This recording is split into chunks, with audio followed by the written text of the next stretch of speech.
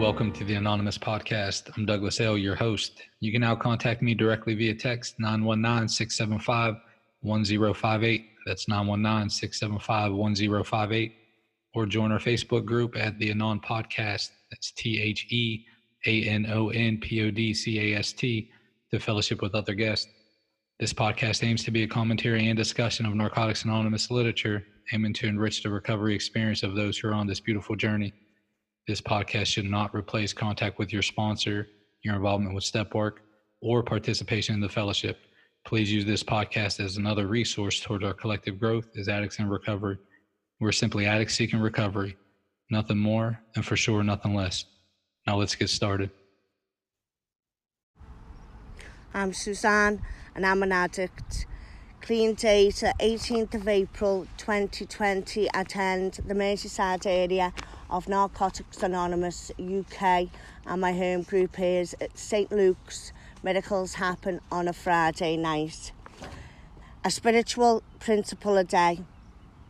30th of October, contemplating the gift of grace. Each day we are faced with new challenges, and each day, through working our programme of recovery, we are given the grace to meet those challenges.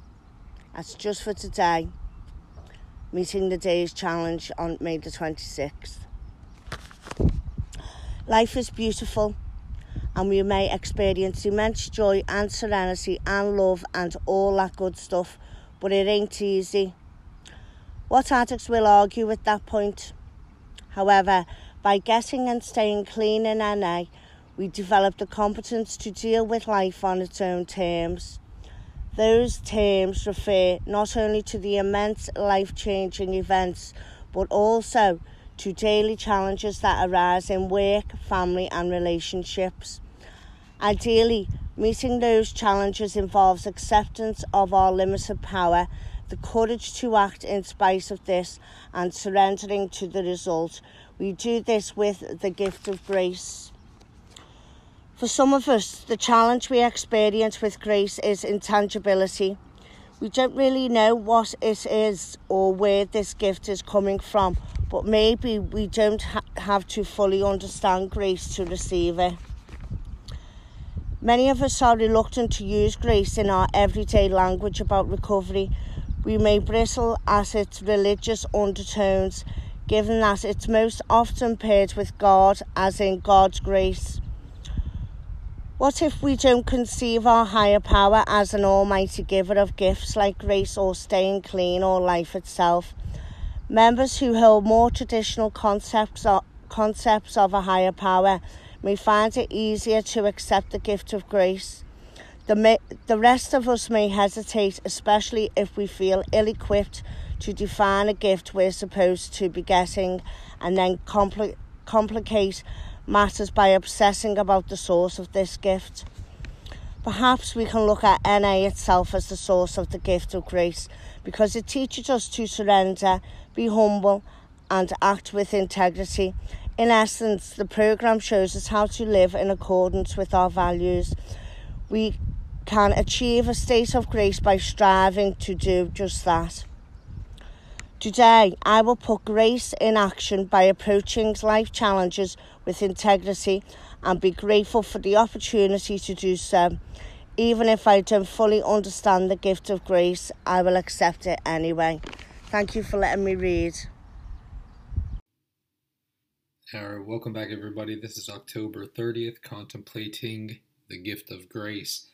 And as we look at the italics at the top, each day we are faced with new challenges. Each day, through working our program of recovery, we're given the grace to meet those challenges. I think the cool thing about living a life that we're committed to staying clean no matter what happens, and as long as that's our starting point there, we have that reassurance of saying, hey, look, it's not a coin flip today if I'm going to get high or not. It's a total commitment. I surrender. I'm powerless. My life had become unmanageable. I know that the answer lies in complete abstinence and working the 12 steps, and now I need to get busy doing that. It's kind of like a mini step 1, 2, and 3. What's the problem? What's the solution? And how do I get there?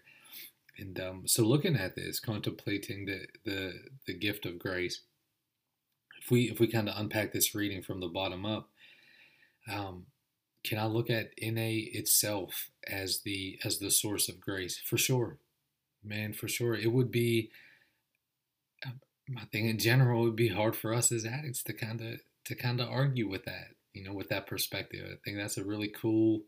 It's almost like a poetic way of looking at, well, where does grace come from, and could we look at it as a gift through NA? Yeah, man, for sure, for sure. The folks in NA had loved me during the season of getting clean when I had zero redeeming qualities. None. I mean, we were real militant then too. Southwestern Pennsylvania, circa 2000, was the recovery scene was just super, super militant. And I got told, to shut the fuck up more times than probably like, hey man, I love you. But a grace was bestowed upon me. I had zero redeeming qualities, man. But I was a part of, and I felt valued, and I felt that the members carried the message to me and extended a grace to me. So I like that. And then if we kind of take a look at the third paragraph, so right above that, we're looking at, well, like, okay, what if we're looking at grace as kind of tied into our religious beliefs, or do we need a belief in a deity to say, hey, look, this is God's grace, or how does grace manifest itself? And check this out. You know how it makes sense to me is even connected to or divorced from my spiritual and religious beliefs. When I can see the change in my spirit, the awakening of my spirit, this higher power, this loving higher power working in me and through me to extend grace to another addict, bro, I just can't argue with that, man. I cannot argue that grace comes from, man, a loving power that's bigger than me, and at times can use me to be a platform to extend grace to another addict, or to other people in my circle. Because and that's what's done, to me and for me on a regular basis, man. Like my life consists of addicts who love me, and at the same time, I don't know if tolerate would be the right word, but they extend grace to me when I can be on a little bit too too this or too that, or not enough this or not enough that. I'm a whole ass human, and my people love me and extend that grace. It maybe not in spite of, but maybe because of that. And the awakening of my spirit, man, is when I get to do that for others. I get to extend a grace. I mean, it's hard. It's hard to have that experience and not say, man, grace is an outreach of a higher power. It's cool, man. And then check it out. And then if we go in one paragraph above that, it says, but maybe we don't have to fully understand grace to receive it. And it ties right into our right in Narcotics Anonymous to have a higher power that we define, that has characteristics and is suggested to be loving, caring, greater than ourselves. And I ought not separate that fact that my right to having a higher power that I understand, and my right to accept this gift of grace. It's just really neat to look at that, and really, if I take a couple steps back and I look at the totality of it, it's a kindness. If I had to describe what grace means to me, I think it's a kindness that's shown in like a spiritual connection, a kindness that's shown that there may not be any immediate benefit from the person extending it. It's really just really in awe, to have a group of addicts come together and extend kindness to one another and nothing expected in return. Yeah, that's a collective awakening of our spirit, man. in this first paragraph, I think that's where it bites at the most. It's a lot to chew on right there. And there's been times where I look around at my life and I say, man, it can't get any better than this. Like, how in the world could it get? You know that feeling? Look, check it out. You know that feeling where when you start dating somebody new, and I'm talking about like nothing can happen throughout the day, and you would be like, man, fuck, this is a shitty day. I'm talking about nothing. You could stub your toe twice. You could stub it in the morning and at night, and it's still a good day. You overdraft your bank account, fuck, get a little fender bender, doesn't matter, man. But then on the flip, it's like, those days where the pain of life on life's terms, it just makes it hard to breathe. Like when your wife goes to detox, you walk through the house, man, and you have, a 3-year-old and a 1-year-old, and you're looking around like, what the fuck do we do now? That's the thing, man. That's a very clear picture, of God's grace in my life. Staying clean through some tough times. And I'll tell you another way, man. I really feel like grace manifests itself. Have you had the experience where the right person gets put into your life for like the right season, says exactly what you needed to hear to do something that you couldn't do? And now that pattern, man, is so relatable. Like when I hear people share, and I share my story and they share that pattern exactly right there. Now the specific circumstances are different and they change. It's a different person. They said a different thing in the conversation, and your action's different. But fuck, man, the pattern is just so beautiful. That pattern of grace being extended. And I remember that season of my life where I was taking care of my 2 boys, and look, check it out, man. I had no idea about food shopping, making a list. We ran out of food for sure, and then laundry. The first week of me just kicking it with the boys, and it was just us. At the end of probably 7 days, maybe 10 days. At the end of 10 days, there were no clean clothes left, like none. You got to do when you have two kids. I had to learn this real quick. You have to do a fucking load of laundry every day. I mean, that whole system's fucked up. But anyhow, but check this out, man. I was so embarrassed. Like when I would, at the end of that 7 or 10 days, man, I noticed that it smelled like piss so strong coming from my little boy. He was sleeping in his the crib thing, and it smelled like piss so fucking strong, man. Like at night he would pee, and it would like leak out the diaper or something like this, and I didn't really understand about how to take proper care and to wash those regularly and stuff like this, and